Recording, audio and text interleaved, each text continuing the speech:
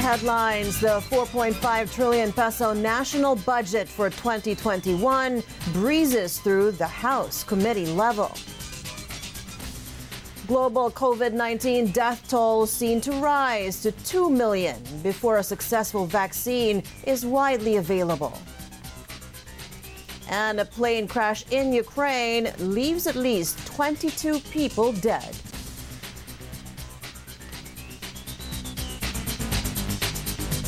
Good afternoon, I'm Rain Musngi. Dateline Philippines weekend begins right now. The 4.5 trillion peso national budget for 2021 passes the House committee level without amendments. This even after a debate on the infrastructure fund share of each district triggered a word war over the House speakership and raised doubts on the future of a term-sharing deal between incumbent Speaker Alan Peter Cayetano and presumed successor Lord Alan Velasco. Appropriations Panel Chairman Eric Yap says the House plenary will tackle the spending bill on Monday. The Duterte administration is seeking that huge amount to focus on mitigating the impact of COVID-19 while restarting the economy. But health spending is only the fifth biggest expenditure in the proposed budget, while spending on social welfare dropped by more than half. The House's left-leaning bloc, Makabayan, had also questioned the budget increase for the military and the police. Ang tawag nga namin dito sa funding sa budget na ito ay fascist financing of military over health. Bakit? Kasi ang nag-increase po pawang yung mga military na mga ahensya at mga military and police agencies ang na nakakarami dito. Palubo rin ng palubo ang mga pondo para sa lihim na operations. 12 billion na ang intelligence at confidential funds mula 2016 hanggang 2020 at aabot pa ito ng higit 16 billion para sa 2021 sa opisina pa lamang ng Presidente. Inaabuso ang mga confidential at intelligence funds para makatakas sa mga procurement laws. Inaabuso din ito dahil napakahirap ma-audit at nakatago mula sa pagbabantay ng taong bayan. The Philippine Elections Commission studying various proposals to ensure a safe conduct of the 2022 polls in case the pandemic worsens. Some of the alternatives the poll body is considering include mail-in voting, multiple voting days, and tapping convenience stores as additional polling centers. The COMELEC reiterates it sees no reason to follow the proposal of lawmaker Mike Arroyo to postpone the 2022 elections. But COMELEC admits it does need more funds to prepare for it. We're going to have to use a lot of the money to procure more machines. We have 97,000 machines from before. But we need more than 97,000. In fact, we're looking at the possibility of having more than 100,000 clustered precincts, which means we are going to need more than 100,000 machines, which is why it's very important that the budget be restored to what we asked for, 30 billion, because we're going to need more equipment to hold the election safely. Malacanang also says the government must not use the pandemic to reschedule the polls, adding the conduct of elections is a public service that the administration must ensure to deliver. In the face of mounting criticisms, Congressman Arroyo clarifies he merely wanted the country to be prepared for the worst. Just a simple question. I'm a representative of my people, and they asked me to ask these questions. I would rather be misinterpreted by those outside my district than not doing my job for my constituents. Philippine election lawyers slam COMELEC's decision to proclaim a representative of the Duterte Youth Party list. Lawyers Emilio Marañon III, Ernelson Trujillo and Rod Ryan Suwaco have branded the move as the most unconstitutional act ever done by the poll body. They argue the party list is still facing various cases and its petition to register had not been granted in time for the May 2019 elections. But COMELEC spokesperson James Jimenez says the lawyers should at least wait to see the decision first before commenting further. I would have to say that it might be a little premature. They're not basing their comments on the actual decision. They're not reading the promulgated decision of the COMELEC as yet, because it hasn't been promulgated. So there might be room for corrections in those statements, or they could be entirely correct. I wouldn't know. So we'll have to see the decision when it comes out.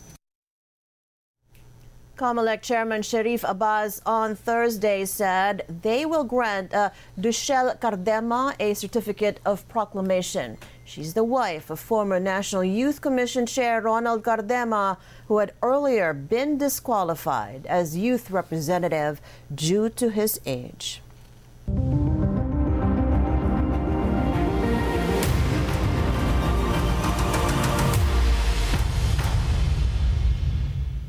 Coronavirus deaths around the world could hit 2 million before a successful vaccine is widely available. That warning from the World Health Organization comes as global death toll from COVID-19 approaches 1 million, 9 months since the disease emerged in Wuhan, China. The WHO insists concerted action is needed to curb the pandemic.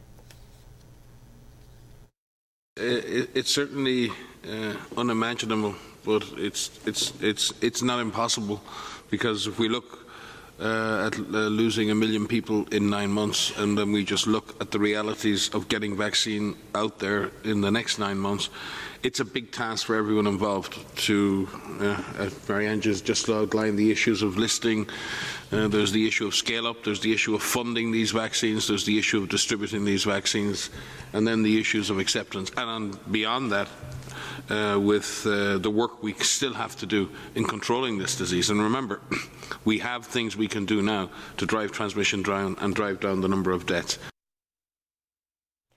The latest tally of Johns Hopkins University shows COVID-19 cases worldwide surpassed 32 million. Recoveries, meanwhile, stand at 22 million.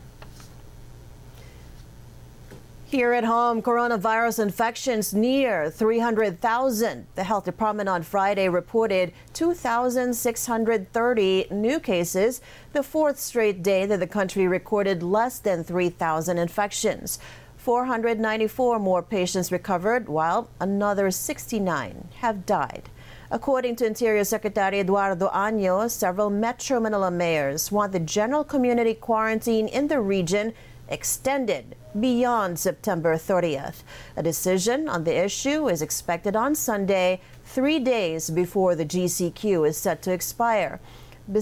Based on DOH data, Metro Manila's share in new cases went down to 41% this week. This means there are now more COVID-19 cases coming from outside the capital region.